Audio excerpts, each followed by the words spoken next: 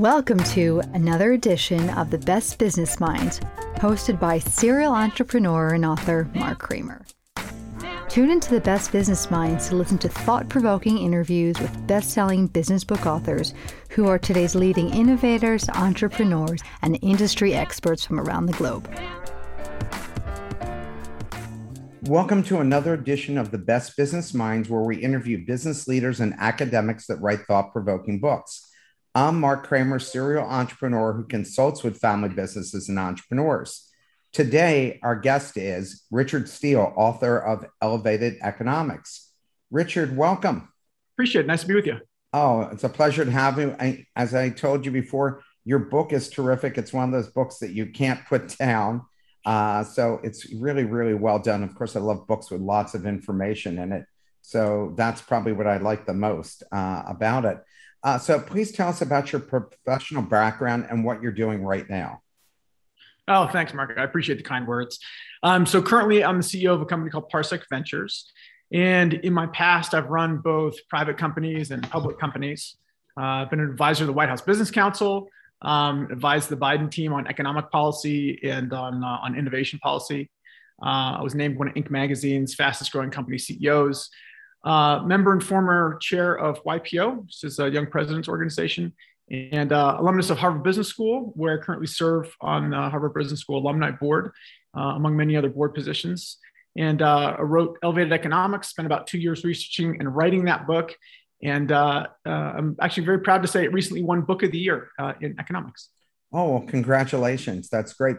And clearly all the other things you told us, you know what, you have a lot of extra time on your hands. So I'm expecting more production from you in the future. That's for sure. Why did you write this book? Yeah. So, I spend a lot of time talking with business leaders and folks in government about how business and society are changing and what leadership will look like in the near future. We're always trying to, see around the next curve. And, recently, as we all know, things have been accelerating at a very fast pace. So I decided to really delve into the events that are shaping these changes and kind of what the natural progression is, where we're going to go, sort of what they call, discovering the inevitable and uncovering the inevitable. And, this past summer, I was on a rafting trip where the Colorado River and the Roaring Fork River meet. And the point at which two rivers meet is called a confluence. But the term confluence is only used when the rivers that meet are of similar size. Otherwise, if it's a smaller river, they're called a tributary. And in the same way, we've been seeing a lot of similarly sized events happening in our country and abroad. And we see them affecting the business community in really, really profound ways, right? And those events that have contributed to that change are things like racial injustice and climate change and diversity and inclusion issues and new regulations, change in investing habits and consumption habits of the next generation, and all that with a backdrop of accessibility and ubiquity of information. And I think that people's concerns haven't been getting addressed by government. And when the public sector fails, the responsibility of leadership falls to the private sector largely. And change is really being driven like never before, I think, at the consumer level and at the investor level. And firms are forced to answer the call. So that's why I wrote this book, to delve into those issues. I think that's because people are getting information faster and from more sources now than in any time in history. And so things that took a while for us to get to us, or things that we just relied on in a couple places, now there's just ubiquitous information. Whether it's true or not true, that's another question, but there's tons of stuff that's out there. What is your definition of an elevated economy? Yeah, so one where the negative externalities that companies have been foisting on the rest of the world in pursuit of an extra buck are no longer tolerated and no longer even attempted, really. One where impact is measured, and we engage in impact-weighted accounting on the firm side, where one where capitalism thrives, but it really considers all stakeholders, not just shareholders. And I'll make it an observation here. When Harvard Business School was created, the dean at that time was a guy named Edwin Gay, and he said the purpose of business is to make a decent profit decently. And I think that's what sensible investors will demand of the firms that they back. Bill Salmon, who's a professor at HBS, said the same thing. And it's that word decently, to make a decent profit decently. And it seems as though somehow we've gotten away from that over time. There's a whole variety of reasons for that, but I think that an elevated economy kind of goes back to that definition of making a decent profit decently. Yeah, there was a time when company CEOs felt a real obligation to do the right thing for society. And I think because of people wanting returns so quickly, that's changed some of the equation. You provide this great metaphor regarding what happened with Chernobyl, and you say the global economy is soon to cross the red line. Can you explain this metaphor you used and what you mean by that? Yeah, sure. So it's in chapter 1. I think it's on the first page of the book, and it's this idea that we think about Chernobyl and we think about this spectacular explosion, this one singular event, and of course that's true, that did happen.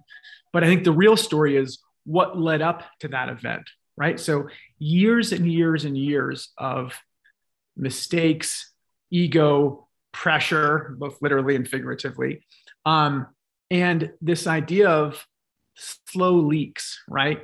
These leaks that were tolerated, these problems that were overlooked, swept under the rug, that folks hoped would go away, right? Until, of course, the unavoidable was upon them, right? And then, of course, the rest of the world had to deal with it as well. So I think that it's sort of that boiling frog metaphor as well. If you turn, if the frog's in a pot of boiling water and it starts off cold and you raise it one degree at a time, the frog never realizes sort of until it's too late. And that's what's happened. That's what happened with Chernobyl. And that's what's happened with, I think, the global economy in relation to those things that I mentioned before.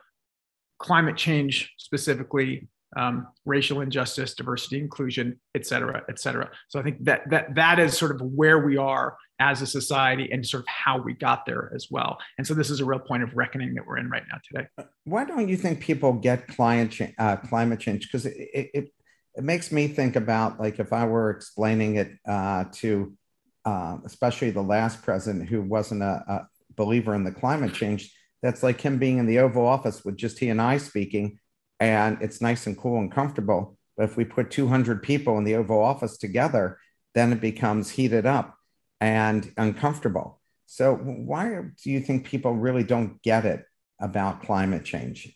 Sure. When something's really in front of your face, right? If your house is on fire, you understand that, right? You act quickly. But if things are incremental, like that boiling frog metaphor we just used with Chernobyl, when things are incremental, people aren't forced to act in that moment. It's also easier to do nothing than it is to do something. But that's all changing, right? And we're seeing whether it's regulatory pressure, consumer pressure, companies behaving the right way. It's changing. And I think we've got to a point now where everybody understands, well, almost everybody understands that we need to make these changes. So maybe in schools, they need to start teaching people younger about this, because it is impacting business and not just society in general, and what kind of businesses these folks will go into, what kind of skill sets they're going to need, all those types of things. So you think this should start being taught at a very young age? Well, it's interesting, Mark. So I think that when we're talking about climate change and people doing nothing and sort of the immediacy of it, I think we're talking about people of maybe your or my generation, because it's completely different with younger generations. I was actually at a business school reunion, and there are multiple graduation years that attend the reunion. So you'll have men and women in their 60s and 70s come to a reunion with the younger folks. And we were in a session taught by Vikram Gandhi, a great professor there. And one of the gentlemen that was in the class brought his daughter. And the sort of case discussion that we were having was about climate change and what companies should do and sort of if they should act and all the rest of it. And I was really hoping that this young woman, the daughter, she's probably maybe 20 or so of one of the guys that was there, would speak. And finally she did. And she said, listen, you guys are debating if, like, that's not the question, right? Like the question is how, like, how do we do this now? Not if we should.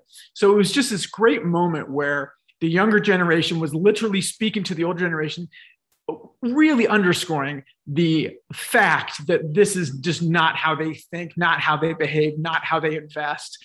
And we were just a bunch of dinosaurs, right? You know, talking and arguing amongst ourselves about a topic that had already been decided by the next generation. What are, from your research, are consumers most dissatisfied with today? And please tell about the signals of change. You write about that in the book. Yeah, sure. So, let's go to your first question first. I think when you talk about the dissatisfaction, there was a really great Nielsen study that asked the question. State your level of agreement with this statement. It is extremely or very important to me that companies implement programs to support the environment. Right? Baby boomers, about 62% of them agreed with that statement. Gen X was 66%. Millennials, 83%. So just right there, you have a great study by one of the best research institutions. And by the way, the list goes on and on and on. So I would say dissatisfaction. Climate change is usually the top of the list. There are lots of others, but climate change is usually top of the list. And then we talk about signals of change. I would say just, again, I'm really a data-driven person. So when you look at actual actions, things that have actually happened, the consequences if companies don't change, you look at employee activism, right? In response to climate inaction by their firms, Amazon Employees for Climate Justice was formed, and they staged a walkout. They walked out of the Amazon headquarters. And when they walked out, of the Seattle headquarters of Amazon, they were joined by employees from Google, from Microsoft, from Apple, from Facebook. And guess what? A few months later, Amazon pledged $2 billion to the climate crisis, right? You had Wayfair employers refusing to work because they didn't want their company to sell mattresses to the government, who was planning on using them at their detention facility at the border, the whole kids in cages thing. You've had Google employees refusing to work on projects for the military. So that's one set of facts on the employee activism side. But you also have consumers voting with their dollars and shunning brands that don't align with their values. So Unilever just spent €1 billion attempting to align its products with its customers' values. And they're spending that money on ways to cut fossil fuels from their detergents, right? And the list goes on and on and on. But just to give you some examples, real world implications, set of facts, there you have them right there. You write about corporate and investor focus on ESG, environmental, social, and governance. Is that getting widespread or just niche appeal? And how is that affecting consumer buying habits? Sure. So another set of facts. In 2019, there were 500 ESG funds that folks could buy. 2020, that number was 2,700 funds. And the number's gone up from there. If you look at the younger generation, these things are table stakes, ESG. So let's talk about ESG for a second. So environmental, social, and governance practices. So environmental, that's kind of the easy one to understand, right? Air emissions and air quality, energy use, conservation, waste management, water quality, things like that. What do companies do to protect the natural environment? On the social side, that's relationships with employees, suppliers, clients, communities. So examples are, local community impact and labor standards, employee relations, production quality, safety issues around production, equal employment opportunities, right? So that's on the social side. And governance really is, how does a company behave? What are their standards for leadership within the company? What are their risk controls, shareholder rights, ethical business practices, voting rights, executive pay versus employee pay, things like that. So when we're talking about ESG, it's environmental, social, and governance. Those are the things that we are talking about. And it is getting a broad-based appeal as evidenced by a whole set of numbers, some of which I mentioned at the top. But I'll stop there. But I could go on. Long answer to a short question. No. And I thought it was good answer, and it needs to be a thorough answer for people to really grasp the significance of this, because especially as we've seen that the guy in Brazil has been chopping down some of the rainforest, and what's effect that's going to have. And we're seeing floods all over, even in Philadelphia. We had a flood that shut down a main artery that nobody had ever seen ever, and was 15 feet high of water in a main artery that nobody could believe. And we're seeing more of this on a continuous basis, more frequently. 500-year floods are now happening regularly, which is unbelievable. Socially responsible investing has been around a long time, but usually reserved for tree huggers. Is this becoming more mainstream, and how much attention do CEOs and boards have to pay to this? Sure. And so, Mark, for your listeners, not viewers, I'm sitting here smiling as you say tree hugger, because I go through a whole set of research, and I have a slide in my deck of a woman with her arms around a tree, eyes closed, very sort of meditative pose. And we talk about the implied trade-off between investing in ESG focused funds or individual companies. And the research shows that there absolutely is no trade-off. So, and in fact, some of those companies do better in the long run. So, and let me just quote some stats quickly. Morgan Stanley asks, can you invest sustainably without sacrificing financial returns? Research conducted on the performance of nearly 11,000 mutual funds from 2004 to 2018 show that there's no financial trade-off in the returns of sustainable funds compared to traditional funds, and that they demonstrate lower downside risk. Barron's, same thing. Sustainable companies return more to shareholders. So shares of the Barron's 100 most sustainable companies returned 34.3% on average last year. The S&P returned 31.5%, right? So that's that. Morningstar, same thing. Sustainable funds and indexes perform on par with comparable conventional funds and indices, despite theories suggesting otherwise. So there is this myth that there is some trade-off. But let's get back to your question. And when we talk about socially responsible investing or ESG, and sort of, is it becoming mainstream? And I think you asked how much attention CEOs and boards are paying to this. Well, so on 8/19/19, which is what I call in my book, I have a whole chapter on this, called The Day the Shareholders Died. A little bit tongue in cheek, but here's why we talk about that. Shareholder value is no longer everything, top CEOs say. So that was the headline in the New York Times. Shareholder value is no longer everything, top CEOs say. So I read that and I thought, my gosh, right? Like, who are these like left-wing nut job CEOs that say shareholder value is no longer everything, right? What about Milton Friedman and his whole theory of shareholder primacy, which states that the purpose of a corporation is to return value to shareholders, and really at all cost is sort of the subtext there. So I'm thinking, who are these leaders that say this? So I delved a little bit deeper into this, and it turns out that it's Jeff Bezos of Amazon, and Mary Barra of General Motors, and Larry Fink of BlackRock, and Julie Sweet from Accenture, and Brian Moynihan from Bank of America, and Tim Cook from Apple, of course, and Robert Smith of Vista Equity Partners, and 133 other CEOs of America's biggest companies that agreed with this statement that shareholder value is no longer the top priority of business, right? I mean, huge. Doug McMillon, he's the CEO of Walmart, right? He's part of this group as well. And the group is the Business Roundtable. So this is the Business Roundtable, 140 CEOs of America's biggest companies. Again, I mentioned a few of them already, but we're talking, Jamie Dimon as well of JP Morgan, and Beth Ford from Land O'Lakes, and Johnson CEOs, Marriott, Accenture, Boston Consulting Group. The list goes on and on and on. And so they have put out this statement. So to your question, right, they put out this statement saying, here's the new purpose of a corporation. And there were 5 things. And in order, by the way, here are the 5 things. Number 1, delivering value to customers. Okay. Number 2, investing in our employees. And that's talk about, training and education and things like that. Okay. Number 3, dealing fairly and ethically with our suppliers. That was bullet point number 3 in the statement of the purpose of what a corporation is and does. Number 4, supporting the communities in which we work. And the very last one, the 5th one, the last one, generating long-term value for shareholders. Not short-term value, long-term value for shareholders.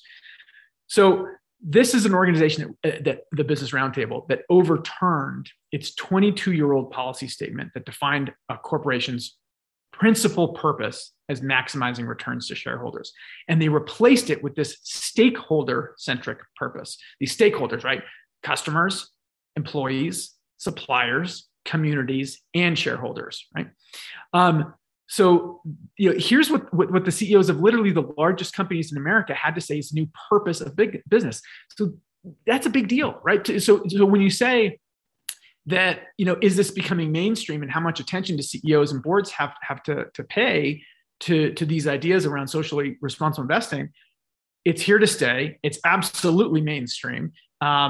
And yes, everybody needs to sit up and pay a lot of attention. And if you're in a leadership position in your business or aspire to be in a leadership position in your business, you can really help your company, your firm, by understanding these principles of ESG and purpose-driven businesses. And to use the Wayne Gretzky quote, get your firm to skate to where the puck is going, that future state, rather than where it is right now. I'll stop there. I have a tendency to go on, so I'll stop there. No, but it was a good answer. And it made me think myself, as I'm sure other people are listening to this, think that they have to do that, because of the internet and people having more choices now than ever on products, on job opportunities. If they don't align, then I can just go and work for somebody in Los Angeles, even though I live in Philadelphia or I live in Sweden. The smartest people aren't locked in to wherever they are physically, regionally. They can go anywhere for this stuff. And the more, and for the companies themselves, the bigger the disaster bills are, the higher insurance that they're paying, the more the costs are. So it's got to be aligned with the success for shareholders anyway, right? I believe so. And whether or not it's the right thing to do, the consumers and investors and governments will push firms to get there. So a couple of headlines from CNBC. It says move over FANG, right? Which is an acronym for some of the big tech companies. It says move over FANG. The next decade of investing will be defined by ESG. So says Morgan Stanley. Barron's had an article with the headline that said sustainable fund assets hit 1.2 trillion as ESG continues to gain market share. Sustainable investing in ESG is something that everybody should be considering because you can have an impact as well as return. This was the head of BNP Paribas Asset Management. BlackRock's Larry Fink says investors are shifting to ESG-focused firms in droves, right? And they're really leading the charge on that. Social bonds are serving. Endowments of huge institutions and pension funds are limiting their investments in companies and firms that are engaged in extraction, right? Think oil and gas, mining companies, things like that. You've got Walmart. We talked about Doug McMillon a second ago. Walmart set a goal almost a year ago today to become a regenerative company. So that means that they will restore, renew, and replenish the natural environment, not just conserve or get to zero emissions, which they also announced. And then you've got governments as well, and banks, by the way. Let's talk about banks for a second. HSBC and a whole bunch of other banks have set zero net financed emissions target, meaning they won't finance or they won't lend money to firms that impact greenhouse gas emissions. So think drilling in the Arctic, mining, coal exploration, things like that. And so that's the banks, that's consumers, that's firms, and then you've got governments as well. So you've got San Francisco that has banned natural gas in any new construction, so any new apartment, new houses. They only have electric, not gas. They phased out the sale of new electric cars in 2040. And then New York followed suit just, I think, 2 weeks ago. So you will not be able to buy a new car with an internal combustion engine in the state of California or New York in 2040, only electric. The examples go on and on and on. Last thing, you really know it's getting serious when the accountants get involved. So if all those headlines kind of weren't enough, I think you really know the ESG has arrived when the big four accounting firms endorse official ESG reporting standards, which has just happened. Deloitte, Ernst & Young, KPMG, PricewaterhouseCoopers. That's a big deal. That's when you know it's getting really, really serious. A question from the audience. What are the 3 policies that are quantitatively reversing global warming? What are 3 policies that quantitatively reduce global warming? Well, I think that when you look at the greening or electrification of the grid, that's really huge, right? And so a lot of governments around the world, not just in the U.S., are moving to that in that direction. The construction industry is huge. The construction industry, especially concrete, produces huge amounts of CO2, and anything, of course, that targets methane as well. I was actually talking to a construction industry roundtable group a few months ago.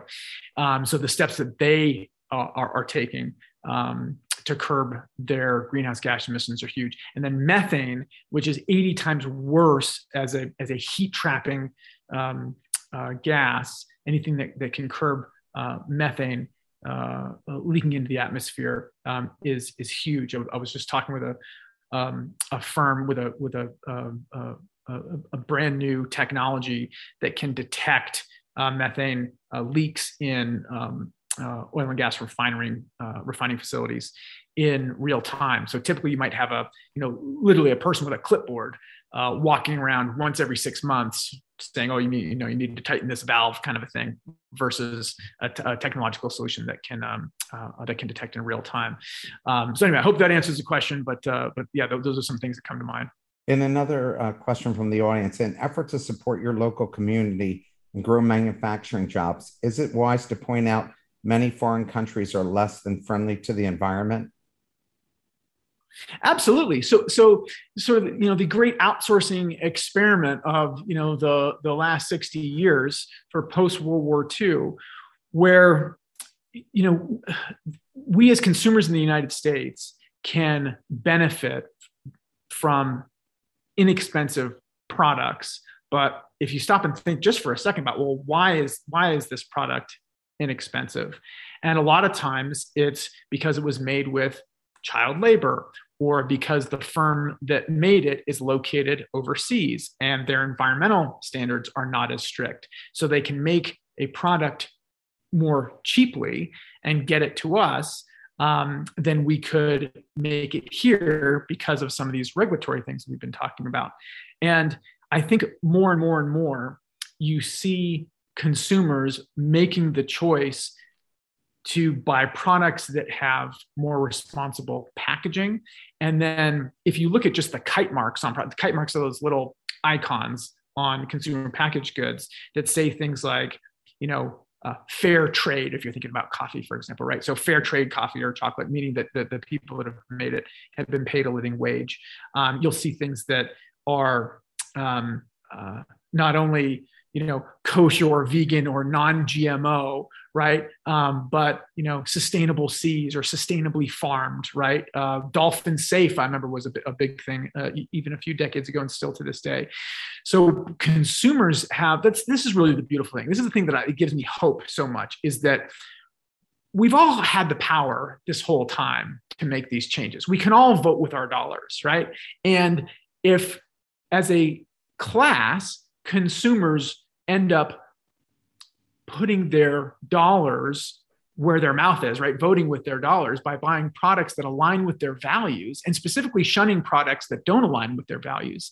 Of course, that will make corporate America change, right? So I think that is really the optimistic part of all this, is that we've had the power the whole time, and we're just kind of waking up to it more so nowadays, maybe than in decades past. The pocketbook drives everything. Absolutely. Another question from the audience: what are the best ESG funds to invest in your opinion? So, or they should be aware of? Sure. So I am not a stock picker, and it's not appropriate for me to give advice, but I will say that there are green bonds and sustainable bonds. There's a really interesting group called the Working Forest Fund, which people can look at. And that was a really unique security. It was brought to the investment grade bond market. It's called the Working Forest Fund, and their goal is to address climate change, conservation, and economic resilience through forest conservation in the United States. So they went out with Goldman Sachs, raised 150 million in 2019. And the green bond proceeds that invested were about 131 million out of that 150 million. There are a whole bunch of SDG ETFs. SDG stands for Sustainable Development Goals. So the United Nations came out with 17 goals, and they're all color coded and numbered. And so they're like, goal number 1 is no poverty. Goal number 2 is zero hunger. Goal number 13 is climate action. Goal number 6 is clean water and sanitation. So anyway, there's 17 numbered and color coded goals. And you can say, okay, here's what's important to me, and I would like to invest accordingly. And almost any wealth management firm or brokerage firm will be able to very, very easily now, it wasn't the case a few years ago, but very, very easily now, drive your investments towards aligning with your values. So there's SDG ETFs, like Impact Share Sustainable Development Goals ETF, it's SDGA. There's Serenity Shares, there's an SSI Impact Index. iShares has a MSCI Global Impact ETF. So there's those sorts of securities. There are other mutual funds. So Federated SDG Engagement. It's FHESX. There's Cornerstone Capital Group that has a whole bunch of SDG funds. And then there's even public companies that are B Corps, right? So there's Silver Chef, Ben & Jerry's, Sundial, which is a Unilever company, New Chapter, which is P&G, Laureate Education. So there are actually public companies that are B Corps. And then there's, iShares, right? So there's ETFs that you can buy that really understand that this idea that climate risk represents investment risk, right? Just like you were talking about before, Mark, with these insurance companies. Yep. And that it's moved from from a novelty in the investment world to something that's really approaching mainstream, right? And you've got an estimated, I think, 50 to 100 trillion in capital invested that's required that will be required to rebuild a net zero global economy, right, by 2050, so the next 29 years. And we think that financial markets are beginning to appreciate the potential impact of this shift towards sustainability. So I'll stop there, but yes, there are lots, and I'm happy to answer questions offline or put some stuff in the show notes for people to help them with the research. Yeah, and we'll give you the email addresses of everybody who participated and signed up for this program, so you can reach them directly. Explain how the 4 Ps, product, price, place, and promotion, have added a 5th P, purpose. How does that impact sellers and buyers? Sure thing. So purpose is really everything. When you think about who wins in the elevated economy, it's those folks that are running purpose-led businesses. And let me pause and give an example. If you think about Tom's Shoes, right? They're a shoe company that when you buy a pair of shoes, they donate a pair of shoes to somebody in need. So the 4 Ps are product, price, place, and promotion. And this 5th P, purpose, is really everything. I mean, of course, you have to have the first 4. But when you talk about how purpose impacts buyers and sellers, think about your willingness to pay for a product that aligns with your values.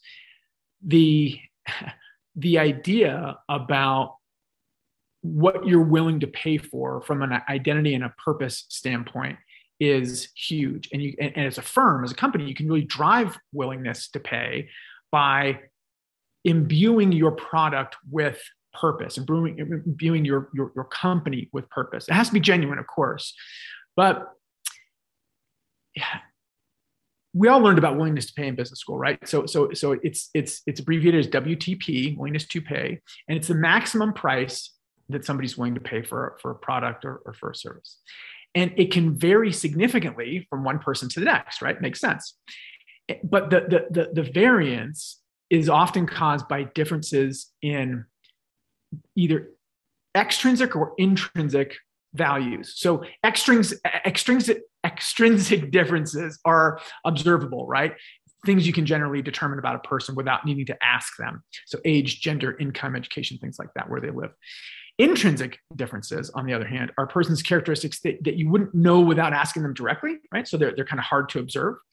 So these unobserved differences are, I think, an opportunity for companies with purpose to drive willingness to pay. And I'm not saying that some of these factors should be used solely to drive willingness to pay, but as a result of a company behaving well, having a purpose, having a mission, you can get companies that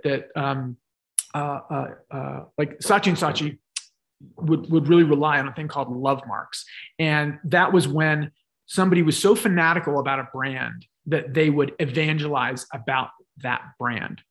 So when you think about ESG or sustainability being linked to purpose, like in the Tom Shoes example, I buy a pair of shoes and some kid gets who's in need gets a pair of shoes as well. I feel really good about that. I actually feel fantastic about that. Not only do I feel fantastic about that, but I am branding myself as somebody who believes that is important by wearing those shoes with the little logo right on the shoes.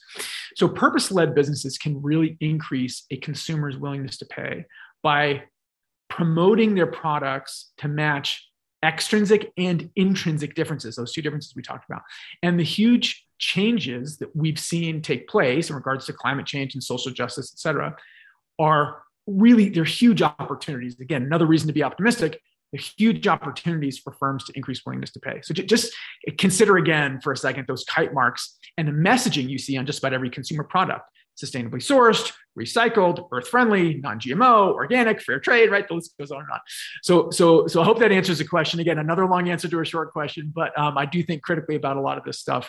And I think that those are some hopefully helpful examples. Oh, no, they were excellent examples.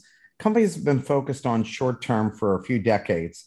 Are we seeing a shift to long-term thinking? And what if the companies can't make their numbers? I mean, I think that's what worries me most, because you mentioned the beginning of this, companies taking a longer-term view, and you mentioned very prominent CEOs and household name companies.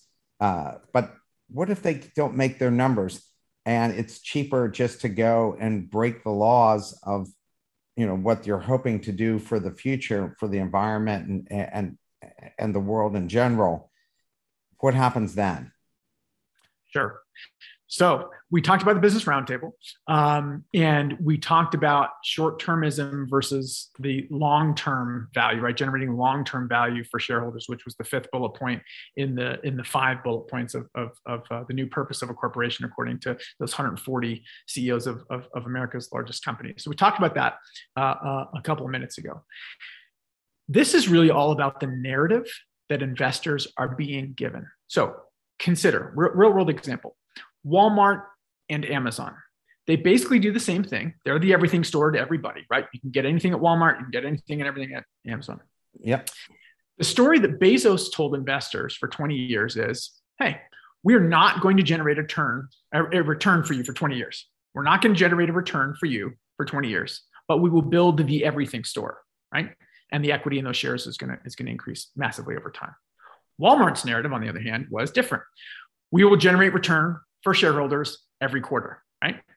So it's conditioning the investor class with the right narrative, and you can have success either on the one side or on the other side. And I think that the game is changing, not just the narrative. So you've got investors and consumers demanding that change, and companies are going to have to answer it in an ethically and genuine manner, and they are going to have to stick to their guns. Climate Week, which is every September, right, this month, usually results in a lot of companies that come out with these pledges, right? Last year, Walmart pledged to become a regenerative company. We talked about that a little bit ago. And you had, a whole range of companies declaring that they'd be carbon neutral by a certain date. You had China at Climate Week in New York City saying that they will be zero emission by 2060, the country of China, right? I mean, massive, massive, massive news. Now, and we talked about the ubiquity of information before, it's up to the free press and all of us to keep these folks honest with their pledges. There's some great work by Barron's on this. There's some fantastic work by Bloomberg. They actually have a little chart that shows where firms are on the progress towards the goals that they themselves have set. So I think that once those flags have been planted in the ground, you're going to see consumers, investors, and the press holding their feet to the fire over time. What new training and skills do CEOs need now? Because it seems to me that they're going to need more than what they used to need. And every year, it seems like there are more and more skill sets that they're going to need to run these companies and achieve these goals that you talked about. Yeah, sure. So identifying and uncovering the inevitable.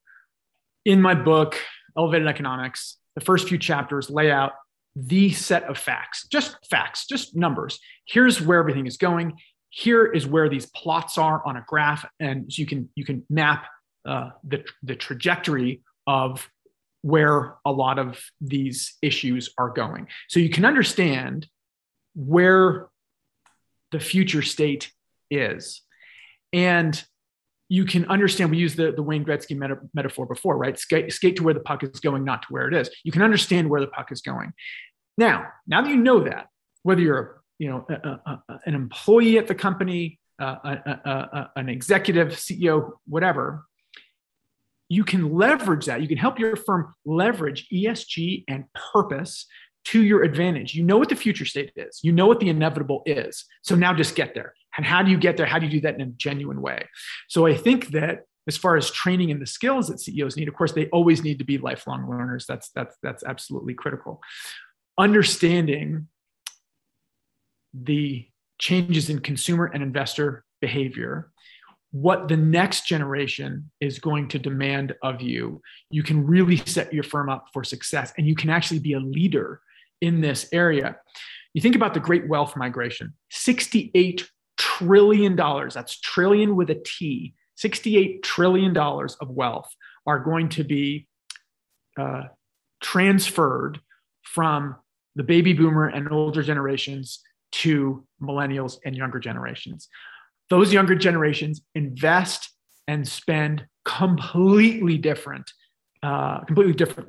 than those older generations. 80% of them are going to look for a new wealth manager, right? 80% of them, right? These are the folks that are going to be driving all that change. And they're not going to be investing in companies or mutual funds that are comprised of firms behaving badly. And so understanding that should give you the motivation to change. Learning about ESG and some of these other things that we've been talking about today should inspire you in your firm to sort of get to that future state as quickly as possible, tell a genuine story about it without greenwashing. And greenwashing being, you say you're doing things, but you're not actually doing them. So genuinely sort of getting to that future state and evangelizing, right? Telling the world how good you are, right? And that goes back to that Tom's example, Tom Shoes that we talked about before. Let people feel good about doing business with you. Let them become an evangelist for your brand because of who your company is, not what it sells.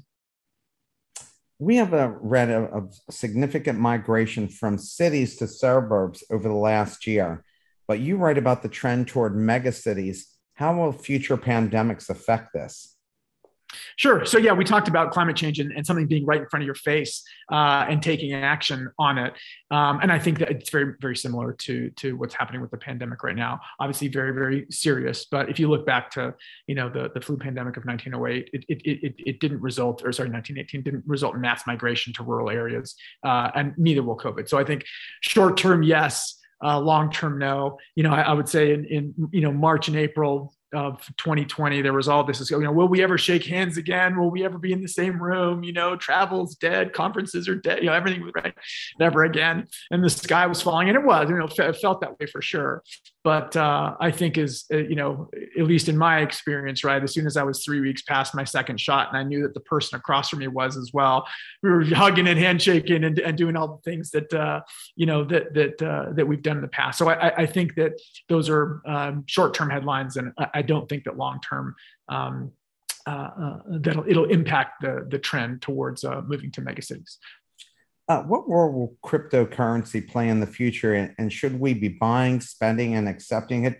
Because I'm still not sure I understand, and I've had a few authors on the show that talked about cryptocurrency, and I'm still not sure I understand what its value is, considering it's based on the dollar or some other denomination. It's not like based on cattle or something strange. It's already still based on that. Sure. So what's your take on this? Well, yeah. So I've been asked for stock picks and now crypto. So let me back off yet again. I'm not qualified to recommend any particular cryptocurrencies or anything like that. I wasn't thinking about the recommending of the cryptocurrency, but what's the role cryptocurrency is going to be playing in buying, spending, and accepting? Because now there was even a country that saying we'll accept cryptocurrency, and you have some big organizations are saying you'll be able to use it to buy products. So are they stunts, or is this for real for the future? Yeah, so a couple of things. I would say that we would make the distinction between the blockchain and currencies that are built on the blockchain. And so I think the blockchain is very important and very good in so many ways. And one of those ways is the disintermediation of middlemen, right? And democratizing finance. Those are good things. Banking the unbanked is a good thing. Smart contracts are a good thing. Decentralized cloud storage, that makes a ton of sense, right? And I think that stable coins represent a real opportunity in crypto, right? So the aim of stablecoins is to become sort of global fiat-free digital cash, right? And if you look at the opportunity there, the total addressable market, or TAM, as we talk about, it's all the money in the world, right? I mean, that's a total addressable market, right? It's $90 trillion. So the opportunity, I think, for stablecoins is intrinsically, it's the largest possible TAM. Over about the last year or so, they've grown from 17 billion to 116 billion. They found clear product market fit. They act, as a base in crypto trading. They're being used for cross-border payments, remittances, right? I mean, so think about folks who send, maybe they're in the United States and they send money back to a foreign country. Let's take Mexico as an example. In the old days, you go to Western Union. Western Union would charge some exorbitant percent to be able to act as that middleman so those funds could be transferred. Now you can do it completely disintermediating that middleman. And that's better, of course, because the money goes directly to the person it's intended to, and they can spend it in their economy. So I think those things are good things. I think that, there's been a lot of discourse around scaling blockchains and the limiting factors of the transaction per second or TPS. And so, we've been talking about Ethereum, which supports about 15 to 30 transactions per second. Binance is about 160. Solana, which has got a lot of attention recently, supports up to 50,000 transactions per second.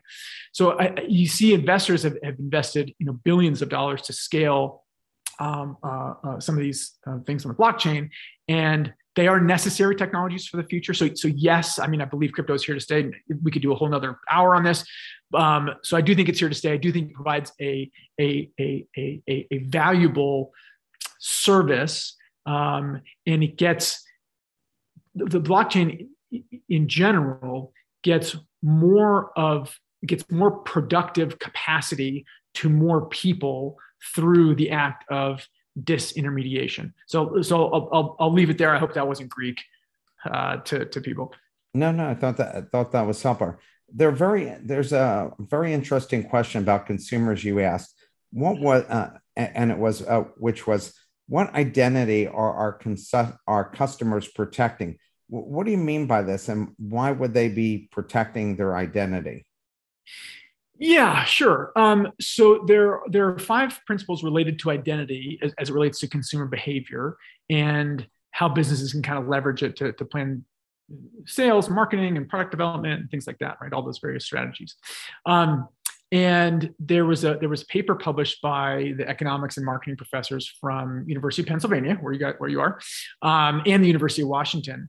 And they studied this phenomenon, and they basically came down to identify 5 principles, and they are the identity salience principle, the identity relevance principle, the identity verification principle, and the identity conflict principle. So basically, it takes a consumer from establishing what their identity is as a person, as a consumer in society, and then all the way to what happens when there is some friction there and there's a conflict. So let me explain a little bit. When your question was, what identity are customers protecting? So that 5th principle in that joint study that I mentioned talked about identity conflict. And so by the time a consumer reaches the end of the identity adoption process, meaning they fully understand sort of who they are, they've reached sort of this, what I call semi-walled state, right? Their goal for their identity, once they've associated with it and verified it, is to protect it, right? So to give you an example, they're not buying a Patagonia jacket just to see if it lives up to the hype. And if it's a good warm jacket, they're buying it because of how well it supports their identity as an environmentally conscious, financially successful person, and they're trying to blend those identities, right?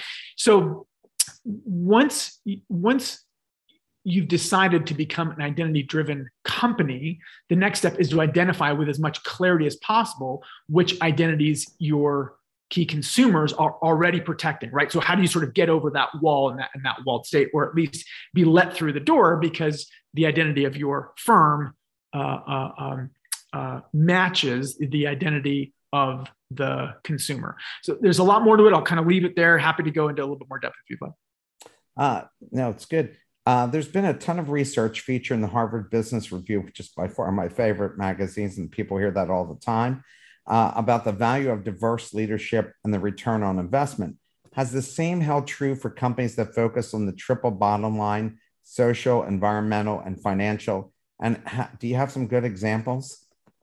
Yeah, sure. So when companies are focused on ESG, or as you talk about triple bottom line, part of that is going to be on the social side, and diversity falls into that bucket. So when we're talking about ESG, different things fall in different buckets. The diversity stuff falls in the S of ES and G, and also sometimes in G in governance, as far as the makeup of the board and things like that. So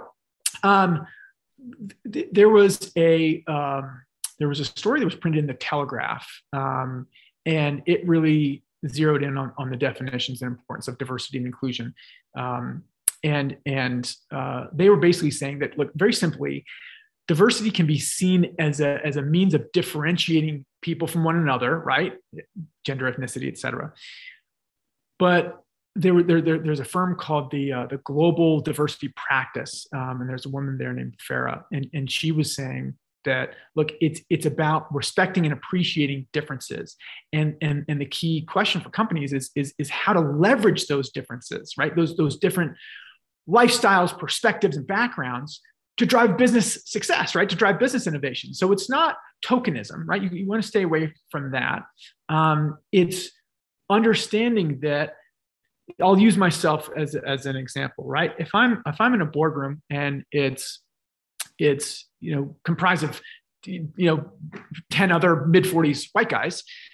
That doesn't serve me well. And I need to know that doesn't serve me well. And here's how that doesn't serve me. In a business context, we might not be identifying, we're likely not identifying where our product or service might fit in a community that we're not familiar with, right? If it's 10 40-something-year-old white guys, we need the perspective of women. We need the perspective of people of color. We need the perspective of people who are historically marginalized, right? And not brought to the table. And think about the opportunity there, right? I mean, just the women versus men alone, that's 50%. If we're not thinking about 50% of our consumers, it's insane, right? So we're talking about driving business success and innovation through diversity. That's just one example. And I hope that helps. A question from the audience. I am hopeful new technologies utilizing and harnessing the energy and power of the sun will relegate fossil fuels to a negligible effect. We're currently making huge advances in nuclear fusion. How far in the future do you think this is away in the making a real impact? Yeah, sure.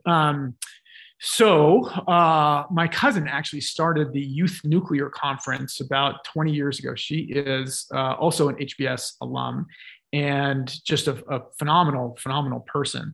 And their goal is to promote the adoption of nuclear energy because, as we know, it can be done very well and very safely. I think that stigma is the biggest issue, right? The biggest hurdle for the nuclear industry. But I think that as we get to cost parity between fossil fuels and renewables, right then, the economics drive all the decision making, right? As soon as solar is cheaper than coal's done, right? I mean, so we sort of get that.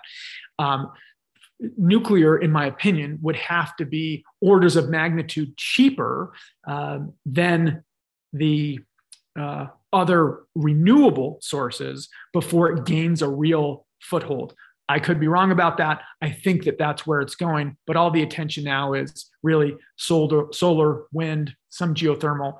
But that's where I think we are at this point in the economy, and I think that will continue to that trend will continue to evolve. So here's our final question: where do you see the best business opportunities over the next 5 years, and that will allow both companies to deliver financially, serve the world and community well, and create economic inclusion?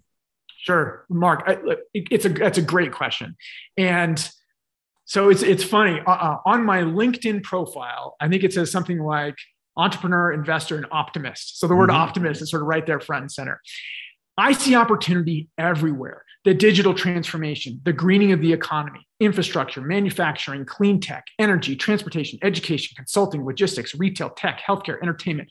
This is the most exciting time to be alive, the most exciting time to be in business. You've heard it 1,000 times, right? You innovate or die. Consumers and investors, they've elevated their game. So I use the term elevated economics in the title of the book. In my work with Harvard Business School, in my work with the White House, in my work with public companies and nonprofit, you see optimism everywhere in regards to opportunities. Your question was about business opportunities. Look, I don't have a time machine, right? But when it comes to economics, I think a little bit of research and the wisdom of some very, very intelligent people can be just as good for dodging, calamity in the future. I think it's important to drive home the optimistic side of this elevated economy. Profit margins and revenue predictions aside, we're approaching a truly thrilling age for business and for those people who lead those businesses. We don't have to lead our companies at society's expense anymore, right? Whether it's providing safer and healthier working conditions or making decisions that are in the best interest of the environment, the choice between doing well or doing good, it doesn't have to be made anymore. That is a false choice. And the elevated economy is here.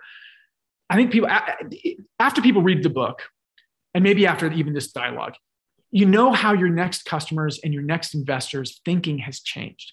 You know how they evaluate your company before making a purchase decision, how they vote with their dollars. We talked about that.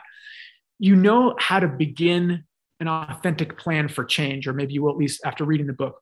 And to compete for consumers by telling them who you are, not what you make, not what you sell, right? So this is the world that I dreamed about as a kid before I moved to New York City to start my first company. And I saw New York as this land of possibility. I write about it in the book, a place where dreams happen while you're wide awake, right? And I wanted to be part of that. And I feel the same way now as I did then, right? I feel the same way about the next few decades of economic progress. I think what happens next doesn't have to be, it doesn't have to be just great financially, right? It can also be good. You know, everybody was always saying, this is going to change everything, whether it's, clean tech or blockchain or whatever. And I believe that. I think that consumers are the kings of capitalism. As we go, so does Wall Street. And, think about where you bank, think about how you spend your dollars. For me, the business landscape right now is as exciting as it can be. Nothing could be more inspiring. And I hope you agree. Richard, this ties along with this final question. And what worries me, and we've kind of run out of time, is that people without degrees, and even people with degrees, certain types of degrees, we're seeing a shrinking middle class and shrinking opportunities, and companies going toward robotics, any way to replace the person, the fat and the margins and everything else. Is that a real concern, or do you see that changing too, that there will be many opportunities for people who don't have great science and math skills, so that American dream of, a house, 2 cars, a vacation, and retirement will continue to exist? People worried about the automobile in the age of horse and buggies. People worried about, computers in the late 70s and early 80s. And we have found that time and time again, there are so many more opportunities, jobs created as we evolve into the next phase of our economy. And I do truly believe that it is a very exciting time to be alive. That doesn't worry me. There are lots and lots of opportunities for people all across the spectrum. And I think as we enter into this new phase, this elevated economy, I think that will continue, and there'll be more opportunity for more people as we move forward. Richard Steele, thank you so much. I can't wait until you write your next book and have you back again. I wish you the best of luck with this book. And thanks for everybody for listening today. And we'll look forward to seeing you all next week. Have a great weekend, everyone. Please stay safe. Thank you for listening to another episode of The Best Business Minds. Tune in every Friday at 12 p.m. Eastern Time for our live recordings. Go to www.thebestbusinessminds.com for more information, and follow us on LinkedIn and Twitter to be kept up to date with our upcoming guests and other bonus material. See you next time.